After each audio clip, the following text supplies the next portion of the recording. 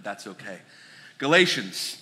I invite you to turn with me there. It's Galatians 6, and we're going to pick up where the Apostle Paul is seemingly kind of landing the plane in the conclusion.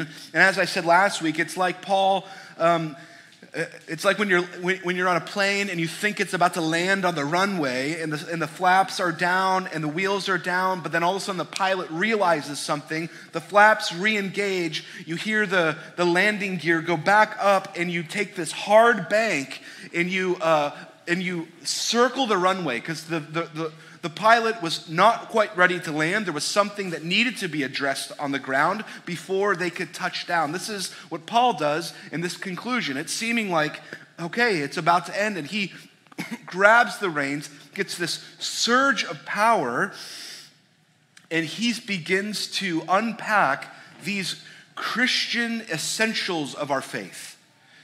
And as I've been looking at this, I've kind of seen 4 of these. We looked last week at the first one where the Apostle Paul, before he lands, he just wants to reinforce this truth that the cross of Christ is an essential truth and it cannot be lost or forgotten. So he talks about my boast is only in the cross of the Lord Jesus Christ. That when Paul talks, when he speaks, when he preaches, the cross just comes out of him. The atonement that Jesus' blood that Zach was just talking about covers us, and now we can approach the holy God. The second thing that we're going to look at today, this morning, is the necessity of new birth, our new birth in Christ. And then I thought we were going to finish, but we're not. And then in the coming weeks, we're going to look at holiness and the reality of grace in our lives.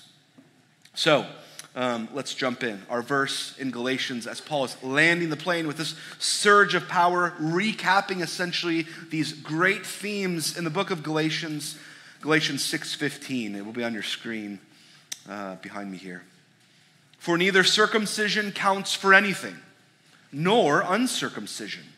Here it is. But a new creation. A new creation. It may be translated in your copy of the scriptures, a new creature. That you and I, in other words, these external things, these ceremonial things that you think get you close to God, your good behavior, your good works, these ceremonial practices, in their case there, in the Galatian church, circumcision versus uncircumcision. These Judaizers are saying you have to become Jewish first and then you can add on Jesus. Paul says neither of those count for anything. What matters, what is of paramount, utmost importance, is that you are a new creature, new birth.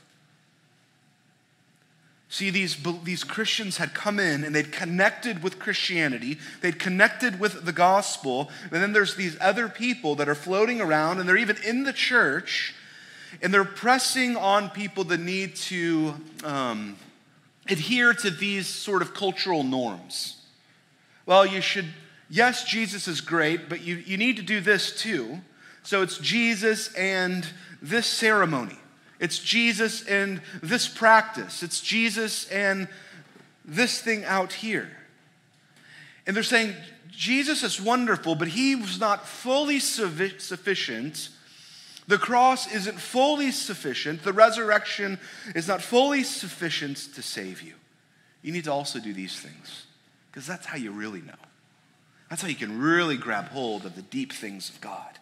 It's often veiled like that, isn't it? And Paul tells us why these people are so consumed with telling other people this.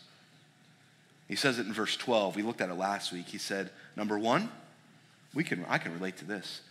They wanted to make a good impression on people. They didn't want to ruffle any feathers. See, culturally, this is how you got close to God. And if they dropped this, their entire metric of belief and what set them apart as holy men and women would be removed from them. And they're like, I don't want to tell other people that, and I don't want to have to walk in that. So they wanted to make a good impression on people. So they, let's make a few changes to this to make it more culturally palatable. Let's make the gospel a little more culturally palatable.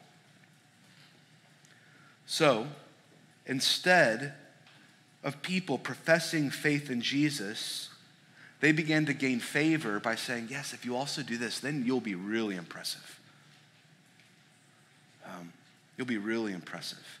Just kind of get in line with this religious system. And if you can keep in step with this system, that's how you get ahead. But Paul comes on the scene. He says, the cross obliterated that. The cross obliterated that. Now, this train of thinking, you may be thinking, Sean, you keep bringing up, it's kind of uncomfortable. It's like, what are we, like 5 months in circumcision versus uncircumcision? There's no one in Market Street like picketing these issues, right? It's uncomfortable. I know what that means. I don't like talking about it. Let's move on here, okay? Paul couldn't move on. Why? Because though that might not be happening with a picket sign in Market Street, though we might not have people orbiting in our churches trying to secretly get people to believe in this, like we don't even like saying the word, it happens in other subtle ways. It's happened in even the history of the church through baptism. Well, if you're not baptized, you can't be saved. So it's Jesus plus baptism equals salvation. Or it's Jesus plus one of these gifts of the Spirit. If you're really spiritual, then you will be saved. It's Jesus plus church attendance, or it's church membership. We got to join. You got to do this. It's all these little things that seem good and seem right and seem to have a framework of truth around them that we make paramount and we make the main thing. And Paul says, do not do that. Do not do that. It perverts the gospel and it leads people astray. Paul is saying through Galatians, anyone that denies that salvation is by grace through faith plus nothing perverts the gospel and confuses people. And we live in a culture of great and tremendous confusion. We do. There is real confusion because there are so many perversions of the gospel. Well, let's take this part and grab it, but then we'll add in all these things. And it leaves us confused. That's why Galatians is such a powerful book for us today, because it helps us cut through what's true and what's real in a cultural sea of confusion and doubt. So what we're learning is if we are focused on the outward and the external, we are in grave danger of missing the essential of Christianity, which is inward and spiritual, which is inward. What does Jesus have to say about people who focus primarily on the external rather than on the inward change of God? Matthew 23, 2-4. Jesus is coming out, he's blasting this idea. The scribes and the Pharisees, the religious people, the church people, if you will, sit on Moses' seat. So do and observe whatever they tell you, but not the works they do, for they preach, but they do not practice. They tie up heavy burdens, hard to bear, and they lay them on the backs of people's shoulders, but they themselves are not willing to move with their finger. They tie up these heavy burdens of religion and they place it on your neck and it bears down on you and they don't lift a finger to help. That's religion. That's religion, devoid of the gospel. He keeps going, verse 5. They do all these deeds to be seen by others. And they love the place of honor at feasts, and the best seats in the synagogues, and the greetings in the marketplaces, and being called rabbi by others. But you are not to be called rabbi, for you have one teacher, and you are all brothers. Jesus here in the Gospels is exploding the idea of human exaltation. He's saying form without substance is meaningless. It's meaningless. Jesus, the gospel, our salvation changes us from the inside, then out. I said it last week, but all the perfume in the world cannot change that fact. All the prettying up that we try to do cannot change our inward reality.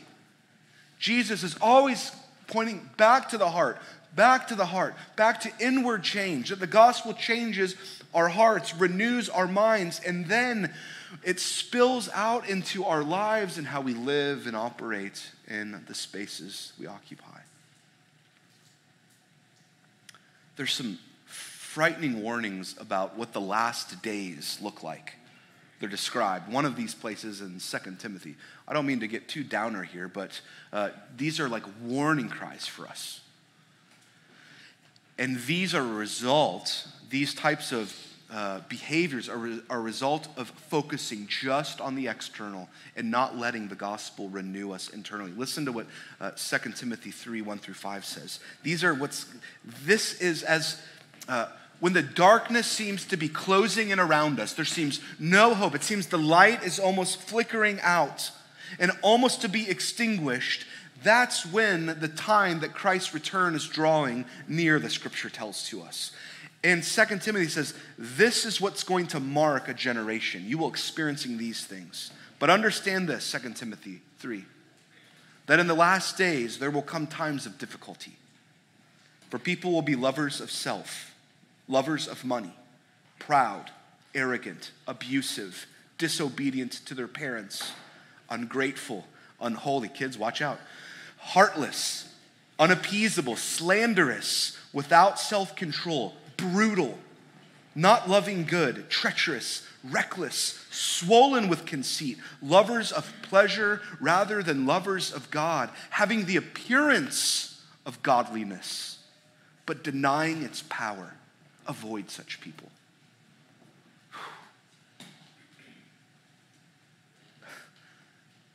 Paul says, I want to tell you about the nature of what's true, of what is reality. And he closes this letter and he says, it's not external. It's not prettying yourself up. It's not abiding by this system. What counts is that you are a new creation, a new creature. In Christ, we are made new from the inside out. Outward ceremonies by men can never take the place of the inward, invisible miracles performed only by God through Christ. We live in a world that really believes this, I think. If I just get the outward right, the inside will eventually catch up. I think we sometimes really believe that. We spend a lot of time and resources and energy saying, I gotta get the outside looking right and well-oiled, and then my heart will catch up. The gospel says, no, your heart needs to be transformed first, and it's only through your heart and mind and an internal transformation, through only what God can do, that you have any hope of changing and desiring the things of God externally. If you don't get the inward right, the outward is trivial. Let's think this through quickly as we look at some other scriptures on being a new creation. Paul says, this is what matters. All this other stuff doesn't matter, but be a new creation. This is a kind of a strange idea for us. And I was thinking about this week as I was just poring over this, we like to point people to like pray a prayer or walk an aisle or have an experience, but the Bible is constantly telling us to be made new, to be a new creation, to be a new creature. Look at this, 2 Corinthians, Paul says it again. Therefore, if anyone is in Christ, he is a new creation. The old has passed away, and behold, the new has come. that the change that Jesus and the gospel produces and forms in us is so pervasive, it is so radical, it is so transformative that you are a new person when you encounter this Holy One, Jesus Christ, and he makes inroads in your heart. The old is gone. Behold, the new has come. What counts is that we are new creations, new creatures. John chapter 3, it's a famous story. We've got this religious leader, Nicodemus. He tithes, he studies the scriptures. He spent his entire life knowing what it means to follow God and obey his ordinances. So surely it must mean this guy is at least 1 or 2 steps closer to heaven. I mean, he gets it right. If you're ever a pro-Christian, Nicodemus is one of them. He comes to Jesus at night, and Jesus obliterates his worldview. Jesus cuts through all the static, all the religious mumbo-jumbo, all the Bible Belt niceties. And he just cuts right to the